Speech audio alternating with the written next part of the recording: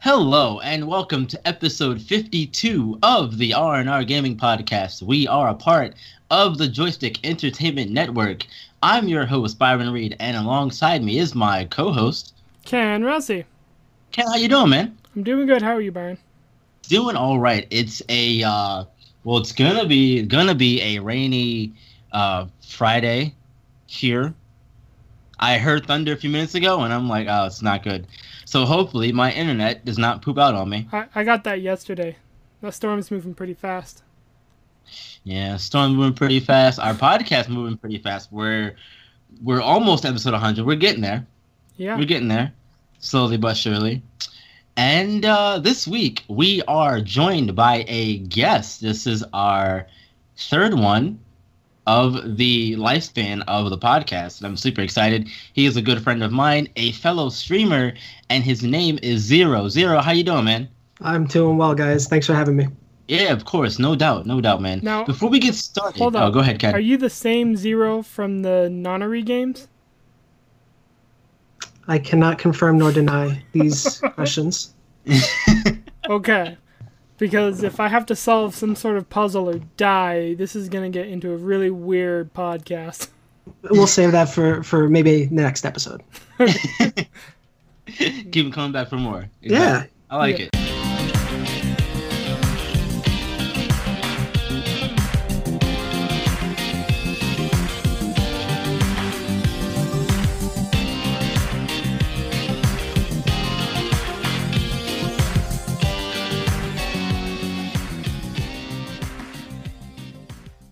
So before we get going into our discussion for tonight, Zero, why don't you tell the viewers, listeners, whatever you want to call them, us, a little bit about yourself? Yeah, sure. So I am a part-time streamer. I just got affiliated a couple months ago. I work full-time, so I usually stream at nights. I am a variety streamer, which means I generally have no idea what I'm going to play until I turn on my PC that night. Unless I'm doing a recurring series. Just finished up God of War. Right now I'm doing the Batman, what was it? Telltale. That is what it's called. Yeah, man. Having a great time with that. So I'm a little all over the place. I don't really have consistent games, but it's a good time. It's a good time. Yeah, it is a good time. As someone who's been to your channel, me and you became friends over the course of a few months here, and it's really fun being in your streams and talking with you in chat, because you're really engaging with your chat whenever someone's talking to you, which is nice. Yeah, I try. It's one of the things I kind of pride myself on, is I try to engage as much as possible. I always have like one eye on the chat, so if I ever die, just blame chat. Yeah, that's usually how I work too. So I dig that. And that happened the other day in one of your streams, matter of fact. We were talking and I do remember you were playing that. Batman or something. That was not ideal. And it's so funny just watching you play a game that I had, of course, finished at that point in time, just recently anyway. I was like, oh, he's trying to be like me. Okay, I see you. Yeah, and then you gave me a few you told me a few of the decisions that you made, and I was like, you know what? Let's swing it a little bit to the other side, and let's kind of explore these paths that maybe you haven't covered in your playthrough. Yeah, exactly. And that's a good thing to do too, because now I get to see the other side of the game that you're doing versus what I did. So that's what's up. Yeah, it's a lot of fun. Definitely. So let's get into our discussion for tonight, if you guys don't mind. For sure. Yeah, let's start it. We're gonna be talking about reviews in games. We're just gonna cover a few things, and then we'll probably get out of here once that's all said and done. We'll see how long it takes us and what other things come up in discussion, of course. All right, so we're gonna start with a bit of a question, I guess. What is their place in modern gaming? Because reviews have come so far in the gaming scope in general, because before it was just magazines that would do them or whatever, but now it's got to the point where we have pretty much everybody doing them. We've got your big companies, your IGNs, your GameSpots, your Kotakus, and then we've got people like me and Zero who are streamers, and also YouTubers as well who do the whole review thing as well. So what's their place in games now? They've become an integral part. I feel like they're kind of, at least official reviews as far as large companies go, they're maybe not as prevalent as they used to be.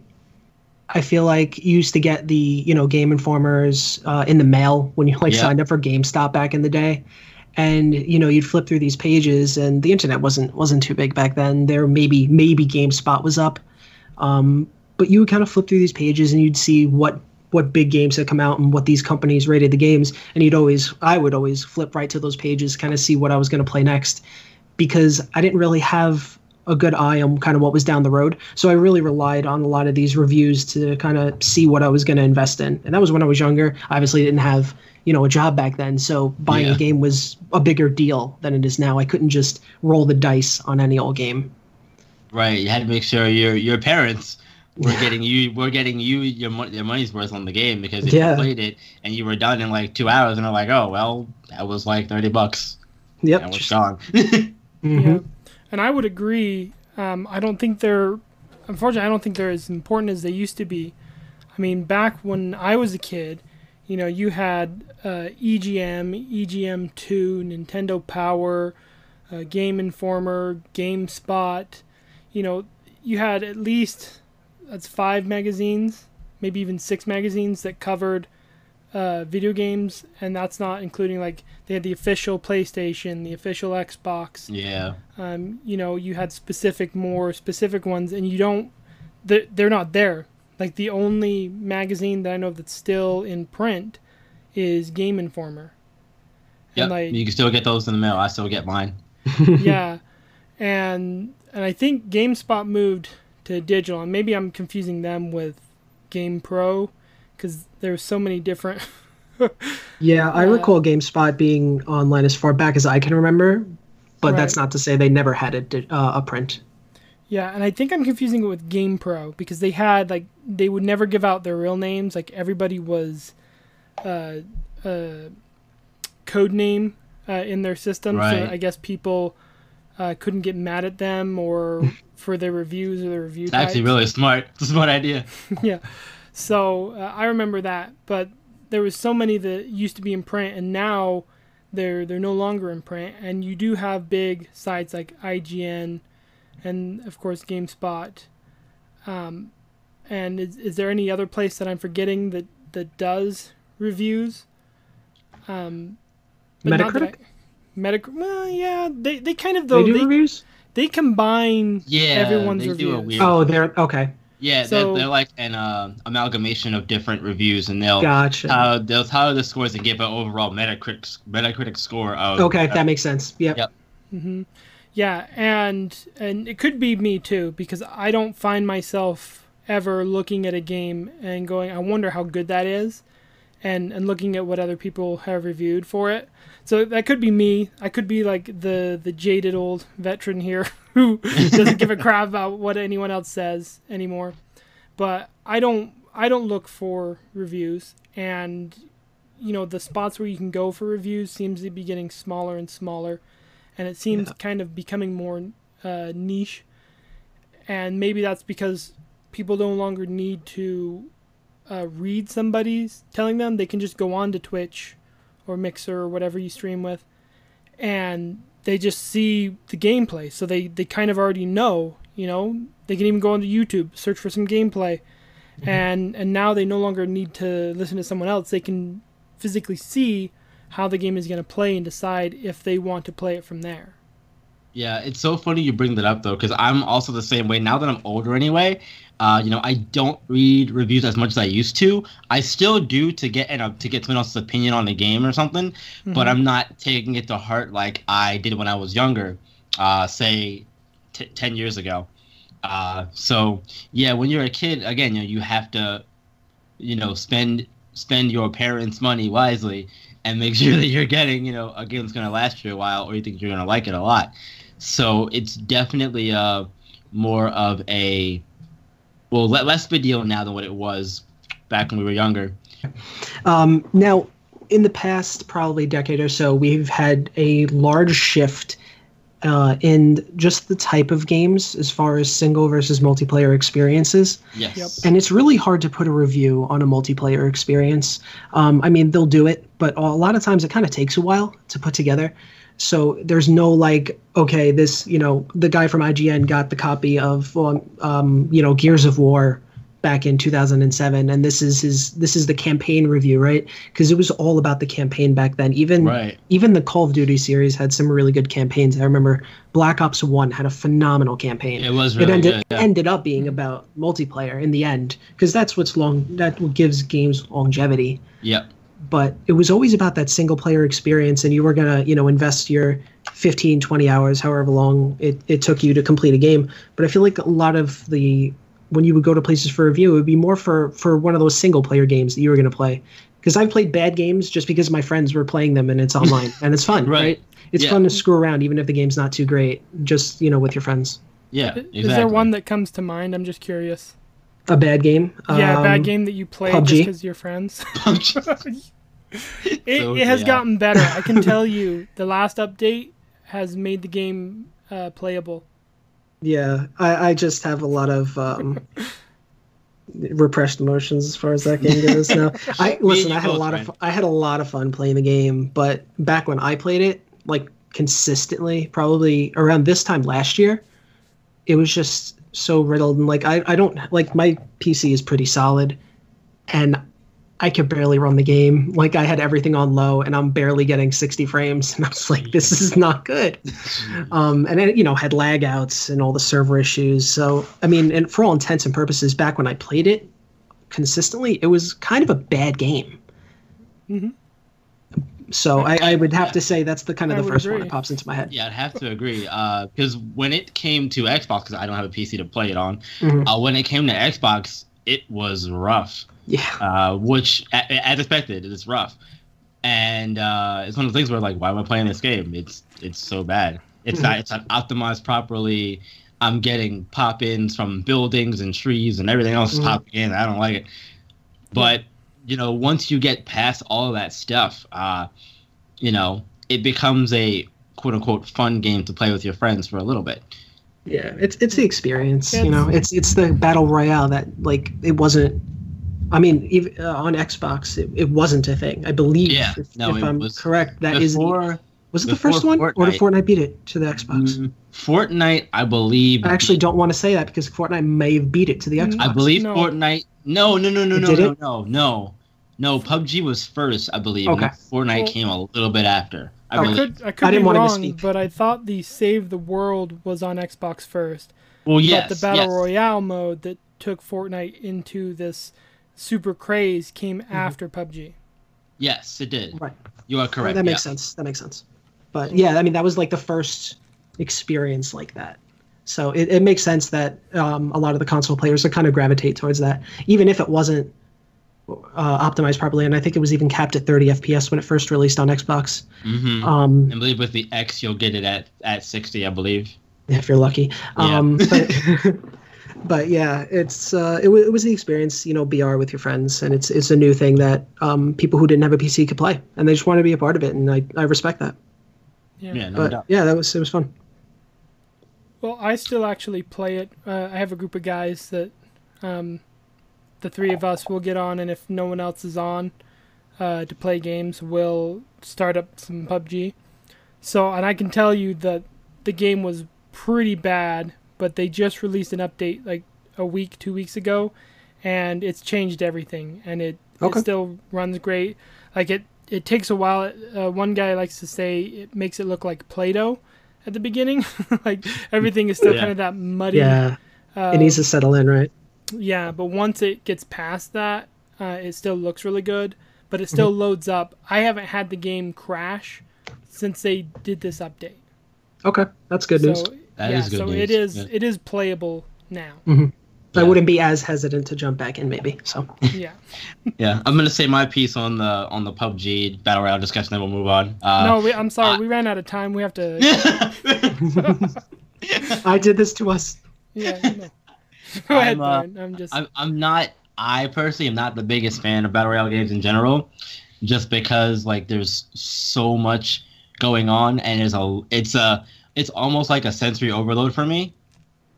Especially for Fortnite with the big team, 50 v 50, whatever it is, 100 people, whatever. It's a lot going on for me. but I'll play it for maybe like 2 or 3 games tops, and then I'm done with it for a little bit. But it's still fun for me to play every once in a while.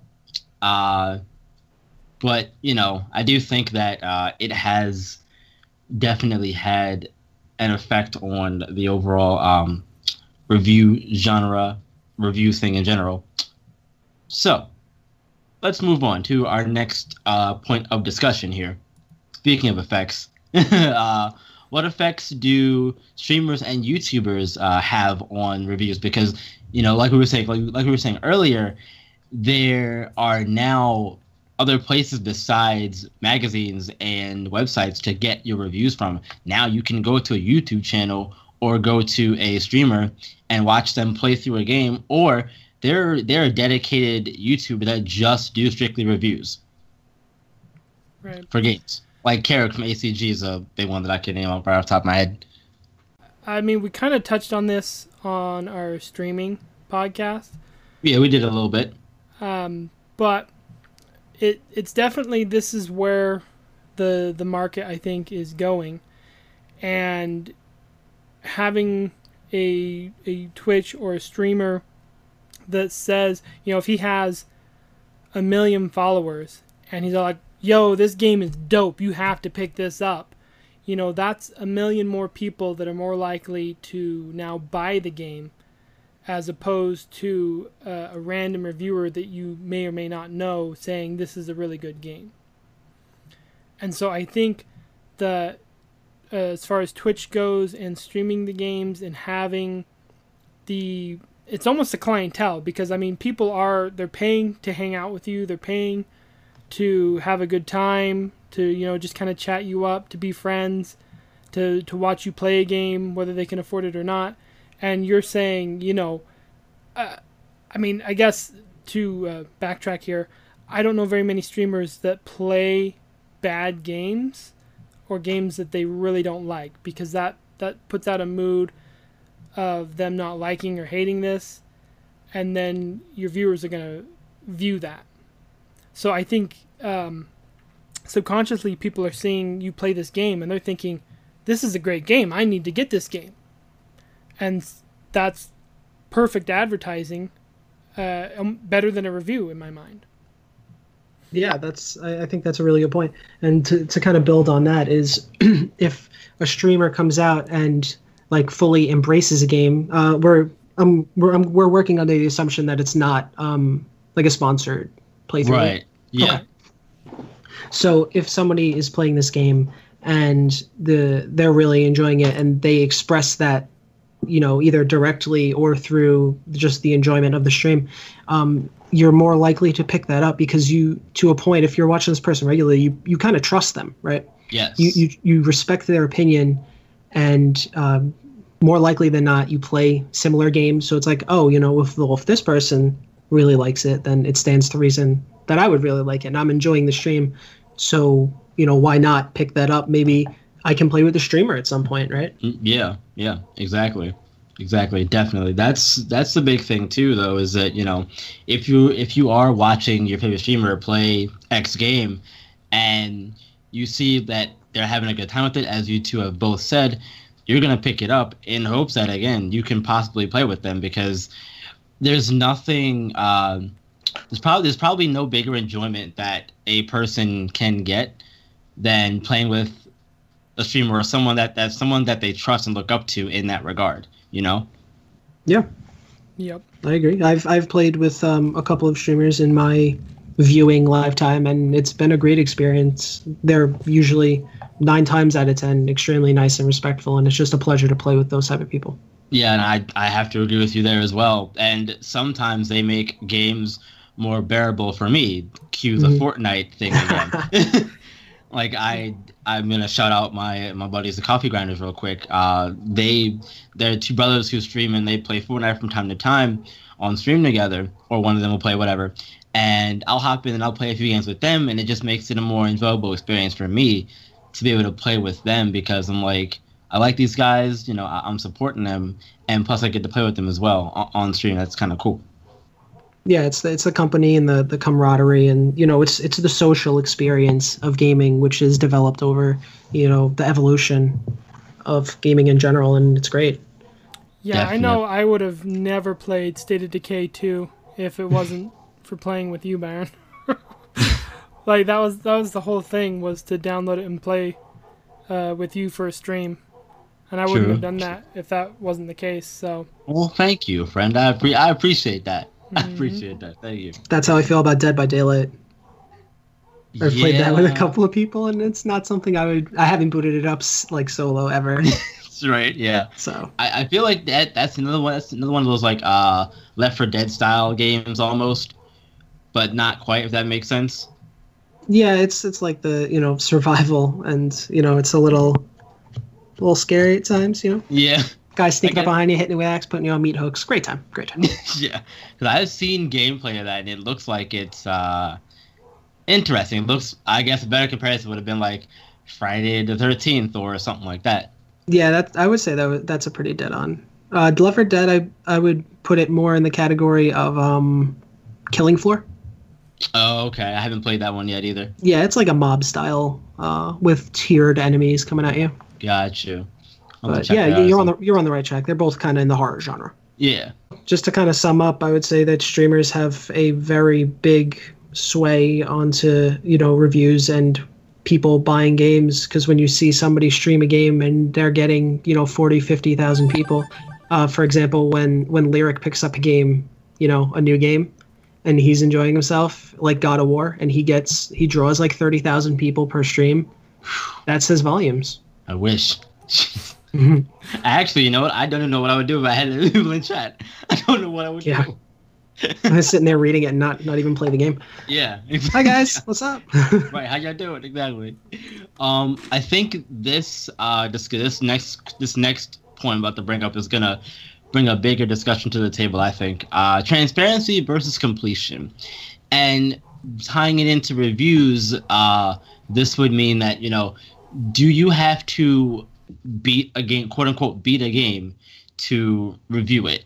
And if you don't beat the game, does that have an effect on your quote unquote review or whatever it is? Because I feel like in the transparency versus completion argument, I'm more on the side of transparency, meaning that if you say you only played 10 hours of the game or whatever, this is my first impressions versus this is a review, because that's not what that is. Okay, I see where you're going. I think that as far as reviews go, when I'm looking at reviews, I'm assuming that they've played the whole game. And that probably comes from movie reviews, because when I look at a movie review, I'm assuming they've watched the whole movie. Right. I don't assume that they watched the first 30 minutes and said, it's probably good at the rest of the way, and fair enough. Wrote a review. Yeah, like, whatever. Yeah. So I kind of I realize that that may not be the best comparison, because a movie, average 2 hours long, a game on average is 20 hours long, and so it can be longer talking about single story, because we could play multiplayers indefinitely. Right. Yeah. And if you're talking about some of these big RPGs now that are 100+ hours, that's a lot of content. And good luck with Warframe. yeah, exactly. And if you have to quote unquote beat a game, does that mean experiencing all of the content in the game, or just the main story of the game, or what does that mean? A la Destiny. Right. Yeah. Exactly. Yeah, that's a good point. I would like to see. I mean, if they didn't do everything in the game, like if they just completed the main story, I would prefer that was underneath the review, maybe a star or something that said this is how far they got. Like if they only got to chapter 5 in a game, then put that down, they completed up till chapter 5, so at least we have an idea that where their enjoyment of the game was. Right.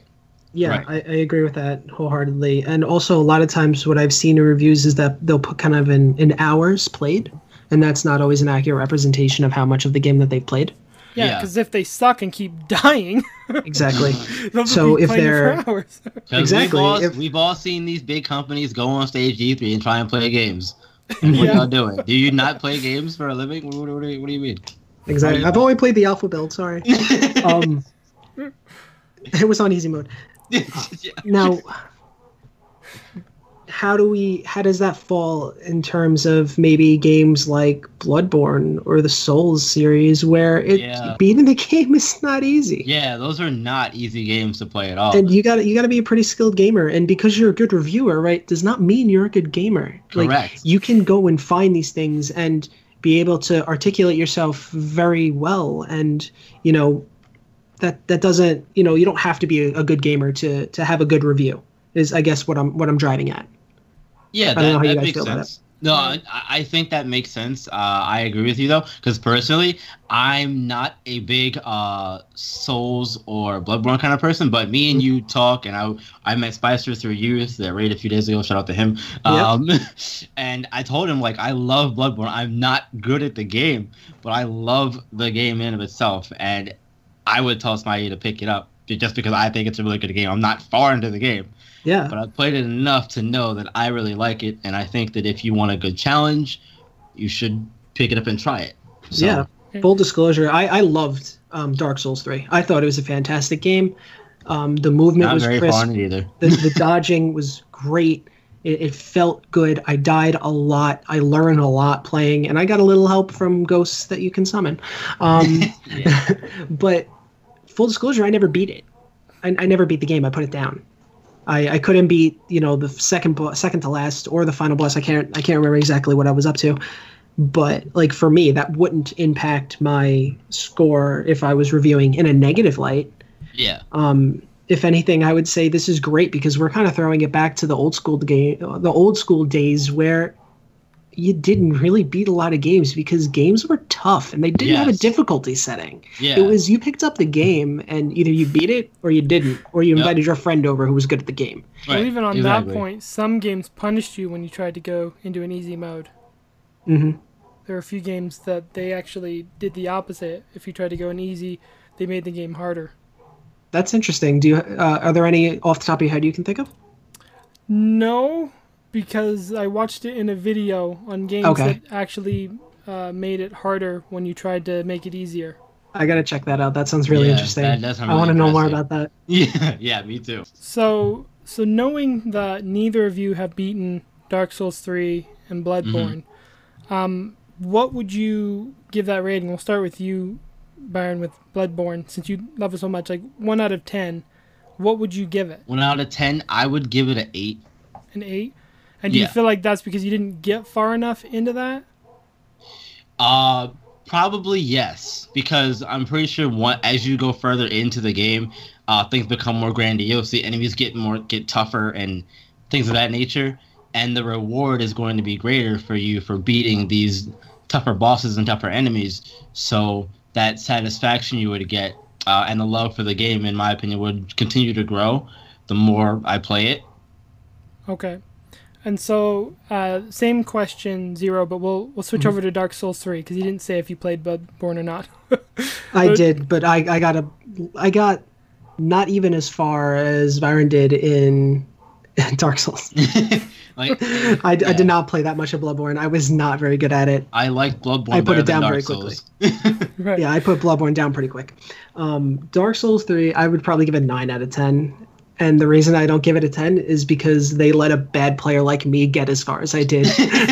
Okay. I think the help systems in the game are a little too overpowered. And I may or may not have exploited them to get as far as I did. Because if I just soloed it, I probably would have quit a lot earlier. But I immensely enjoyed the game.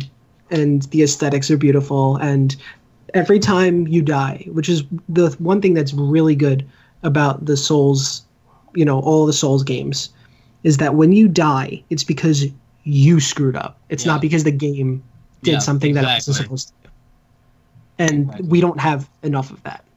Yep, I have to 100% agree. I think it's the same in Bloodborne too, and in my opinion, anyway. I don't know for you, Zero, but in my opinion, it's the same way. If you die in Souls or Bloodborne, it's because you messed up and you did something wrong versus the game screwing you over. Yeah. Or something like that. Because especially with using like the lock-on system for fighting a boss, and if you're in a really enclosed area, like in Bloodborne, the Father Gascon fight, you're in a graveyard trying to fight him, basically. Oh, I remember that fight. Yeah, and it's a cramped area. Plus, there's tombstones all around, so you have to watch where you're dodging and things like that. So if you back up into a tombstone and you can't back dodge and get out of the way, you're probably gonna die. That's on you, right? Yeah, right, and that's on you, exactly. To contrast, just dodge rolling in God of War was the worst thing ever, and I will blame that game for every time that I died because it wasn't responsive. And every time I dodged, I was like, why couldn't this be like the Souls games where I just fluidly got out of the way and it did exactly what I wanted to do when I pressed the button. Yeah, but that makes sense. That being said, God of War, great game. Anything from you, Ken, on the discussion? For Dark Souls and Bloodborne? I guess kind of zooming back out, right? Yeah. We got tunnel vision again. Yeah. But in the transparency versus completion discussion, we can talk about both sides if you want. I mean, I think wrapping this section up, I think that we would feel better if we knew when they stopped playing and how much enjoyment they had up until that point. Because I've had games where I've played them, and the example that comes to mind is that I was playing Pokemon White. And I was huge Pokemon, 120 hours into Blue, 120 hours into Silver, 140 hours into Ruby. I put multiple hours into all the Pokemon games, and up until that point, with Black, that's kind of where I stopped. And at first, it was like another Pokemon game. Okay, this is fun, and then I got drained, and I didn't like it anymore. And so, kind of having that, in the reviews, and I would prefer kind of like a separate from the reviews, because if I got to read a 400, 500 word, sometimes they make people write 2,000 word essays, on the game to find out that they didn't like it because of this, but still gave it an 8. I would prefer bullet points, something out that says, and I feel like you guys agree with me that you'd prefer to know when they stopped and when they decided, I think this is good enough, I can write a review about this and give a good, honest opinion. Yeah. When you're putting your name to anything, especially in a business sense, it is always a good idea to be as transparent as possible. Mm-hmm. Yeah, that's like, agree. Because everyone's signing their name to that review, and that's their job. Like, you don't, like, I think transparency can only be good. Yeah, exactly. In the long term, at least. In the long term. Yeah. Because and I think in some cases though, like you were saying with Pokemon, for example, I don't think you really need to see the whole game to do a review on Pokemon. That's my personal opinion. I mean, if you're doing it for the story or something, then probably, yeah. But for the basics of Pokemon, you don't really need to, see all the game, which, well, I can't think of the right word to use, but you were talking about getting burnt out on Pokemon. I had taken a break from Pokemon, a long break, because the last one I had played prior to X was Ruby Red, and that was on the freaking Game Boy DS. Game Boy DS. What? SP. Nice. The Game Boy SP, which I still have, by the way. But yeah, like, I had taken a long break away, and when I fired up X, I was like, yo, this is crazy. We got like full-fledged people now. They're like a whole person, and we got a whole interactive town you can walk around in. There's a day and night cycle. I was blown away. So yeah. The only one that I will say that you need to play through absolute completion to get the truth and feeling of that game is was it Fire Red and Leaf Green? No, I'm sorry, Heart Gold, Soul Silver. That one. Those two, because I don't know how far you guys got in that game. But spoiler alert for a game that's over 10 years old. At the end of the game, you get to battle Red, and there is nothing better than that fight. Oh, I heard about that too. You're on the top of mountaintop, and you face him, and then when you beat him, which I don't agree you should even be able to beat him, but when you beat him, he just disappears, and then he's just nowhere to be found. And that moment when I played through, because I just kind of happened upon it, that was like one of my favorite memories of the Pokemon just series in general. Right. So, but that's just kind of my own little personal bias. I played that back when it was on the Game Boy Color. Mm-hmm. So I know that. But as the Pokemon games have gone further along, though, you kind of need to have the review afterwards. And you can kind of look at it this way. Every Pokemon game that I've ever seen, they release a strategy guide for it. And then, like, 5 months later, they release a strategy guide for the stuff to do after you beat the game.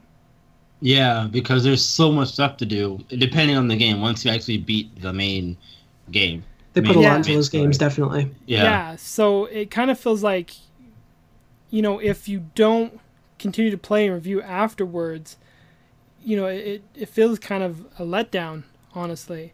But again, I realize because I've put, 3 weeks worth of time or a week worth of time, just playing those games, that I understand it takes a long time. And so you may only be able to do the review for the main story. But I would just like to know, I got to the main story, I beat the Elite Four, and that's where I stopped because I had to move on to another game. Building on that, you played Destiny. Great. Did you ever beat Atheon? And if you didn't, what did you do with the next, 3 expansions? Did you touch them? Because that's where that game even begins, right? Pretty much. That game doesn't begin until Vault of Glass. Right. Yeah. So, where, especially in that kind of niche genre. Yeah, exactly. The thing about that is that I don't Here's have the part enough where time Ken's gonna tell me why I don't have enough time. No time to explain. Yeah. And say, here's how Ken's gonna tell me he never got the rating D1. It's all my fault, and I suck. I will boot up my PlayStation right now. I will load Destiny 1 back on. Like, I wish I still had my copy. I don't have it currently. I own the game. I don't have it currently because my friend has it. But whatever, not a big deal.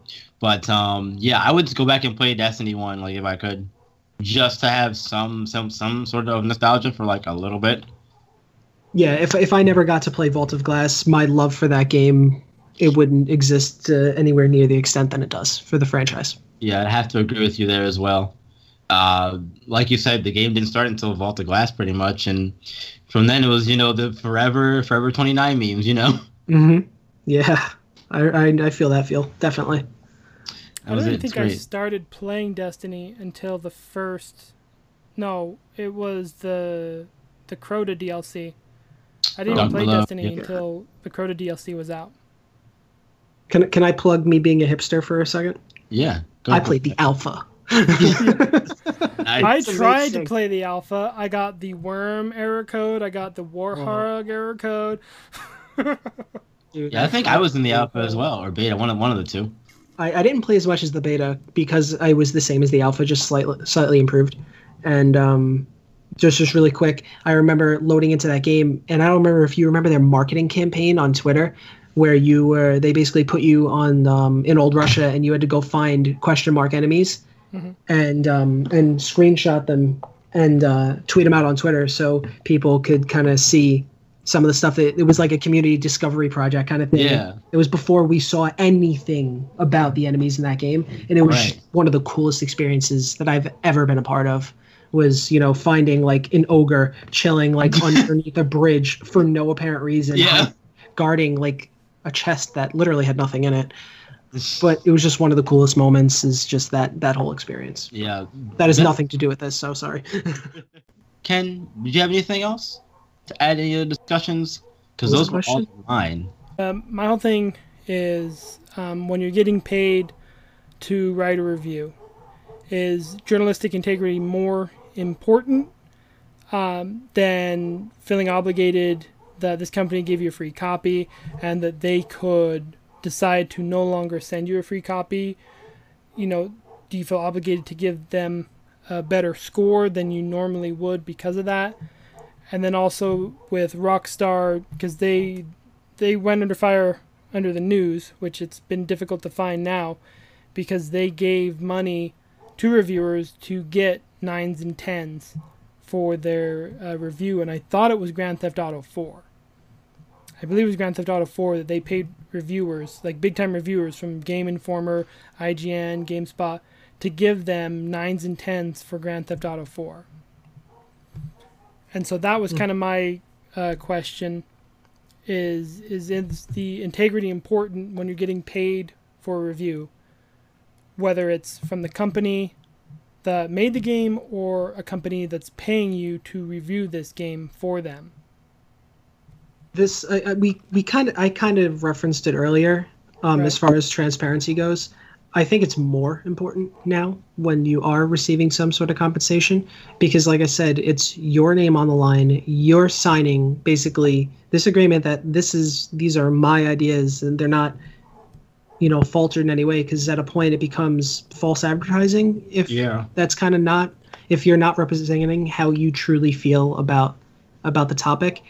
And not only that, but you're going to lose, like, your long-term losses can't compete with the money that you're getting from any, that would have to be a really big check, is the point. Like a really, really big check. Because if you go and support a game that, just crashes and burns, this might not be fair. And I know they just came out with an update, but if somebody sent somebody No Man's Sky and they gave it a 10 out of 10 perfect score, this game is the greatest game I've ever played in my life. I'd be a little skeptical. I'd be really skeptical, actually. Right? How are you going to trust this person to review down the line? Mean? Especially if they work for, a big company like IGN. They can't have that. Yeah. Because people will stop going to that site immediately. And the second you see an IGN review, you're going to toss it to the side and be like, okay, I can't believe that now. Right, exactly. Because when you put that review, you are straight up lying to people. And the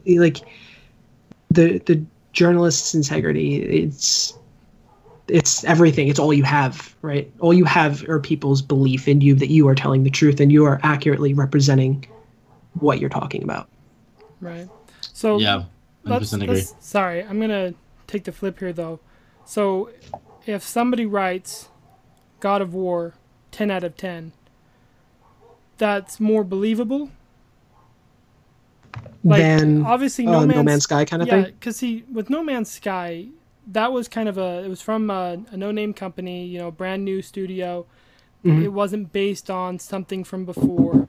If somebody says this game is really good, you're going to be skeptical because you're like, well, I don't know. I've never played the game before.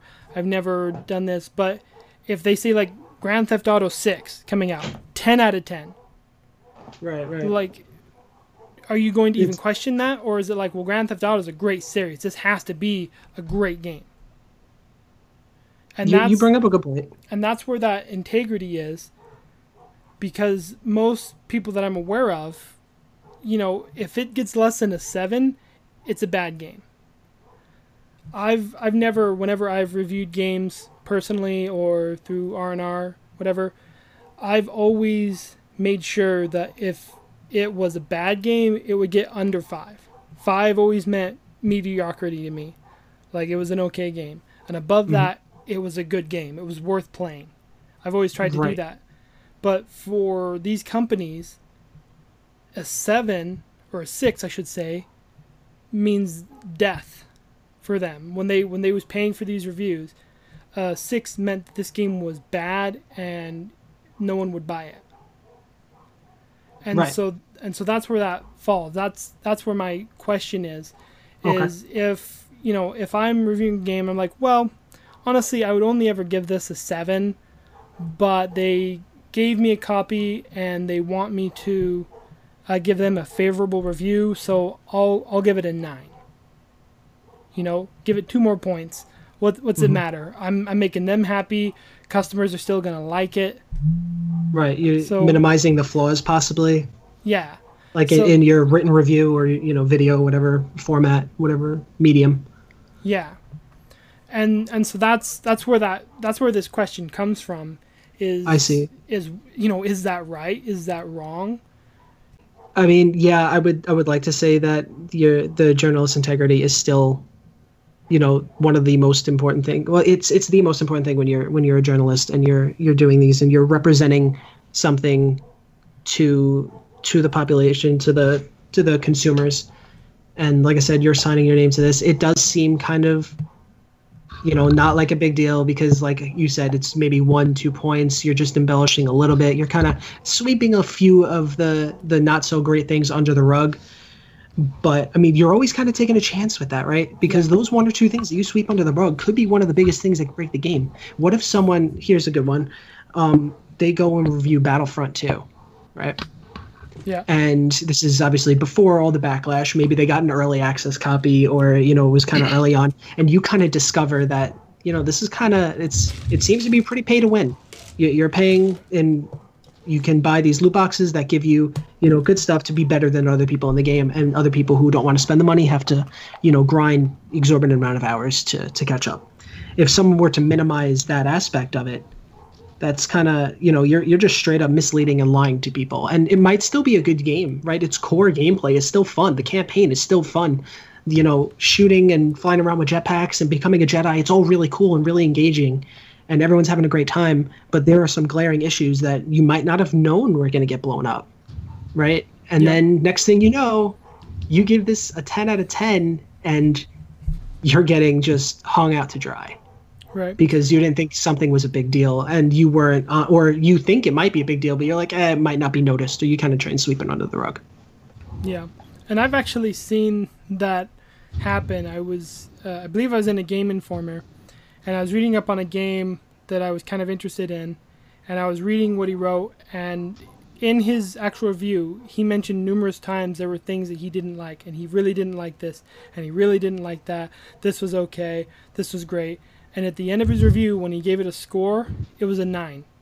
And I was like, yeah, that is weird. Yeah, that's very weird. Yeah, like, how do you do that? Yeah, how do you say you really don't like this and there's these issues, you wish they would fix this, but still give it a really good review?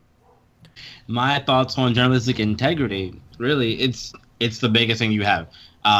Coming from a broadcasting background, but like I said, it's the biggest thing you have. If something goes wrong, or if you as a journalist just either try to blow things off or put things under the rug or whatever it may be, that's a problem. It's a conflict of interest. It's a bunch of other things. So yeah, you have to be as unbiased as possible when it comes to these things. Just because you may love Mass Effect and you may think that it's the best series in the world, but if you try to tell somebody that if it has problems in the game and you don't tell them about it in your review, that's a problem, because somebody's gonna find out and they're gonna, if it's a big enough deal, they'll make enough noise about it to where it'll be known, and then you'll be hung out to dry, as you both said. Right. So let's throw a monkey wrench into this here, though. Let's say EA wants you to review Mass Effect Andromeda. Okay. Not the greatest game, obviously, right? Correct. And if you've played it, it was not very good. It was like I couldn't get through it. Yeah. It wasn't well received at launch. There were a lot of bugs. Facial animations were not great. Those, I think, kind of deserve what they got. Maybe not all the heat, but a little bit of the heat that they got. Anyway, Continue your thought. I'm sorry. So let's say EA says, we want a favorable review with this. And so now you got this conundrum. And let's say you go with a realistic review and you give it a 4 or a 5. And they go, okay, we're not going to partner with you anymore. So you can buy the new Madden, you can buy the new NBA Live, you can buy the new BioWare, you can buy Anthem. We're not going to provide those copies. Like, is it worth to get those free copies to embellish? That's the question. Like, I already have my own opinions on it, But Yeah. I'm playing devil's advocate, and I'm asking. Yeah. I'm gonna quote TBH here, the black Hokage. Anyone's familiar with him? Just because it's free, don't mean shit to me. You can bleep that out later. but yeah, like that's kind of how I feel. If you're gonna give me a free copy or whatever it may be, it doesn't really matter because I'm gonna tell you my opinion whether I like it or not. There may be something I like about Andromeda, for the sake of argument here, but I'm not gonna give it a 10 because it's not a 10. It's not BioWare's best Mass Effect game. Of course not. It's not at all. For multiple reasons, and it still pains me to this day to have to say those words because I'm a huge Mass Effect fan, and yep. Me as well. Now I'm gonna start this with, it's really easy for me to say that, you know, free games don't mean anything and that your integrity is more important because, you know, I'm not the one with the job. I'm not the one who needs to support myself or anyone else in that situation. So it's a little bit easier for me to say that from completely removed. But also it's not just the free game, right? It's, you know, maybe getting a copy 2 weeks in advance. Yeah. And your word is the first one out there. You are the clickbait on YouTube. Right. First review of Mass Effect Andromeda. That build up, the hype for that game, everyone is clicking on that video who has even heard of Mass Effect. That's true. They want to know what it's like. So it's not just the free copy, it's the perks that go with that. Mm-hmm. It's going to play Madden at EA before the game is released. Months in advance.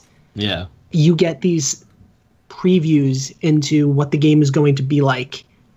And you kind of get to shape what the community thinks of it to start.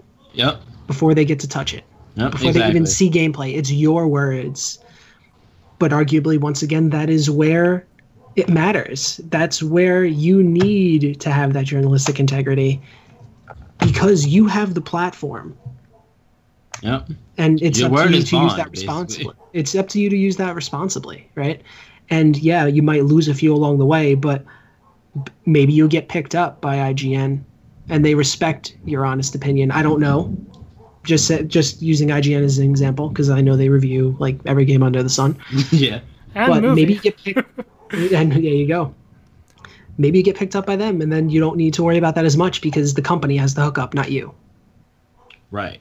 So just going to throw that in there. So I think that in the long run, it'll pay off for you, to be honest. But, you know, maybe you turn a 6 into a 7 1 or 2 times. Right. Yeah. It's stuck into people's heads, right? That 6 is failure because if you're in grade school and you get a 6 on a quiz out of 10, 60%, that's failing. 70 was passing. And we all have that ingrained in our heads that, oh my God, it's a 5 out of 10. That's terrible. Yeah. Yep. Anything under our quote-unquote set passing score from our standardized tests is like the end of times, right? Right. And it's really hard to break from that. Definitely is. Yeah. Yeah. And you definitely bring up a good point. And it's, if you're not making money for it, and you're not being paid to make money for it, it's impossible to say, well, I would never do this. Because honestly, if a game company came to me like, here's a free advanced copy of the game, here's $100, give us a great review, I'm gonna find it hard to say no. Like I realize that's probably pretty cheap, but I'm being paid. I'm being like a couple more zeros. Yeah. Yeah. But I'm being paid to play this game. It's not like I'm going out and buying it and paying money to play it. I'm being paid to play it.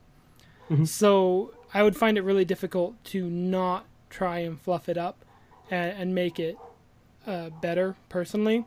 But I also agree that the journalistic integrity is really important because without that, then everything is permitted. And I see what you did there. I know. And it kind of makes it like, well, now you can't believe anything or you can't trust anybody. And which honestly, that's where I'm at in my jaded video game career, is that now I can't trust anybody and I have to play it myself if I really want to know if it's good or not. Yeah, that's fair. And if I may kind of build on this topic / take a slight detour. Yes, go for it. Where do sponsored streams come in this picture? Yeah, that's very true. It's very true. We've seen recently a lot of sponsored streams. Yeah. Remind me, did Radical Heights sponsor streams, or were they just a popular game that everyone wanted to jump into?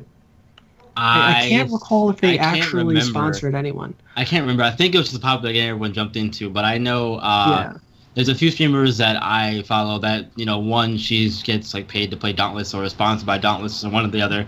Mm-hmm. Well, one of the two. But she plays it a lot. It looks like a fun game to me. Mm-hmm. I've never played myself, so I have no idea. But that's a whole other topic of discussion, though. Sponsored streams is those are a whole other thing. If anything, they're harder because they're live reviews. Yeah, exactly. Right? Yeah, I would have to agree 100%. Yeah, I'd have to agree. And I believe Warframe has done sponsored.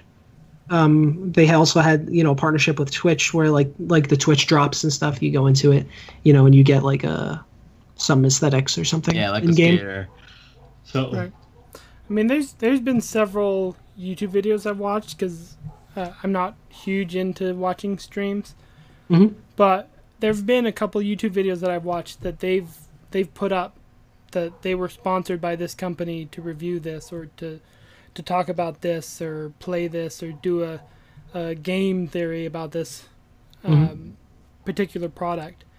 And so when I see that and they're talking about them reviewing the game, I instantly think I can't trust what they're saying. Yeah, like maybe that's just me.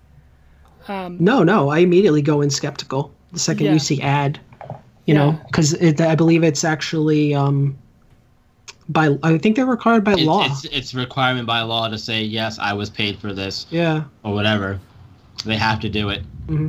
Yes. But in my experience, a lot of I don't know, I can't say it because I haven't watched enough of them, but I feel like that people were kind of honest to a point. I don't know if they were still sugarcoating it. I can't speak to that because a lot of the games that they reviewed, I'd never played. Right. Yeah, and I'm the same way as you, Zero. I don't really know because the games that they have been paid to play, I have not played myself. I have had a few things come my way as far as that stuff goes, but because of my current position with technology and such, I was not able to give it a go. To do what I wanted to do with it. So maybe one day I'll have the opportunity to do that sort of thing, and then I can sort of tell you how it goes, or maybe you will do it before me, and you can tell me how it goes. Either way. Yeah, right? Either way, exactly. Be sure to give our thoughts one way or the other. But yeah, we definitely did hit on a lot of topics tonight, a lot of good discussion, gentlemen. Yeah, definitely. It was fantastic. I think we're done, though. Is that it? Yeah, I think we're done. And we're out of here. Thank you all so much for tuning in to episode 52 of the R&R Gaming Podcast. Once again, we are a part of the Joystick Entertainment Network. Before we get out of here, though, Zero, you can kick us off with a round of plugs. Go. All right. You guys could find me at 0_24 on Twitch and Twitter as well. Give me a follow. Love for you to stop by in the stream. So come by, hang out. Great podcast, great group, guys. Appreciate that. That's all I got. That, my dude. Thank you so much. Thank you so much. Ken? Yeah. So you can follow us on Twitter. We're at R&R Gaming Pod. That's RANDR Gaming POD. We always post as soon as the new episode goes live. You can find me personally on Twitter at MacRobov. That's MacRobov. And of course, Byron is also on Twitter at B_Ron1417. Where else can they find us, Byron? They can find us on iTunes, Google Play Music, and the CastBox app. Type in R&R Gaming Podcast, and you'll find us on there. On iTunes, be sure to give us 5 stars and a review. Helps us to climb the charts to continue our plot for World Podcast Video Game Domination. And you can also find me on Twitch at twitch.tv/B_Ron1417. But that's going to do it, you guys, for this week. We're going to have a show next week. haven't quite gotten that far yet in terms of what it's going to be on. We'll get there, though. It's always a surprise, as you know. Oh, I thought we were going to talk about Madden 19. I was getting there. Ooh, early access next week. Yeah, early access this week for that. So we'll be talking about that next week. We may have a guest on for that as well. We'll have to see. I got to play the beta. Oh, look at you! You'll have more things than I will have to talk about. I'm excited to hear your thoughts on the beta, but we may have a guest for that next week as well. So be sure to tune in for that one. But until next time, Zero, tell them one more time why they should come back next week. They should come back because everyone could use a little more R&R.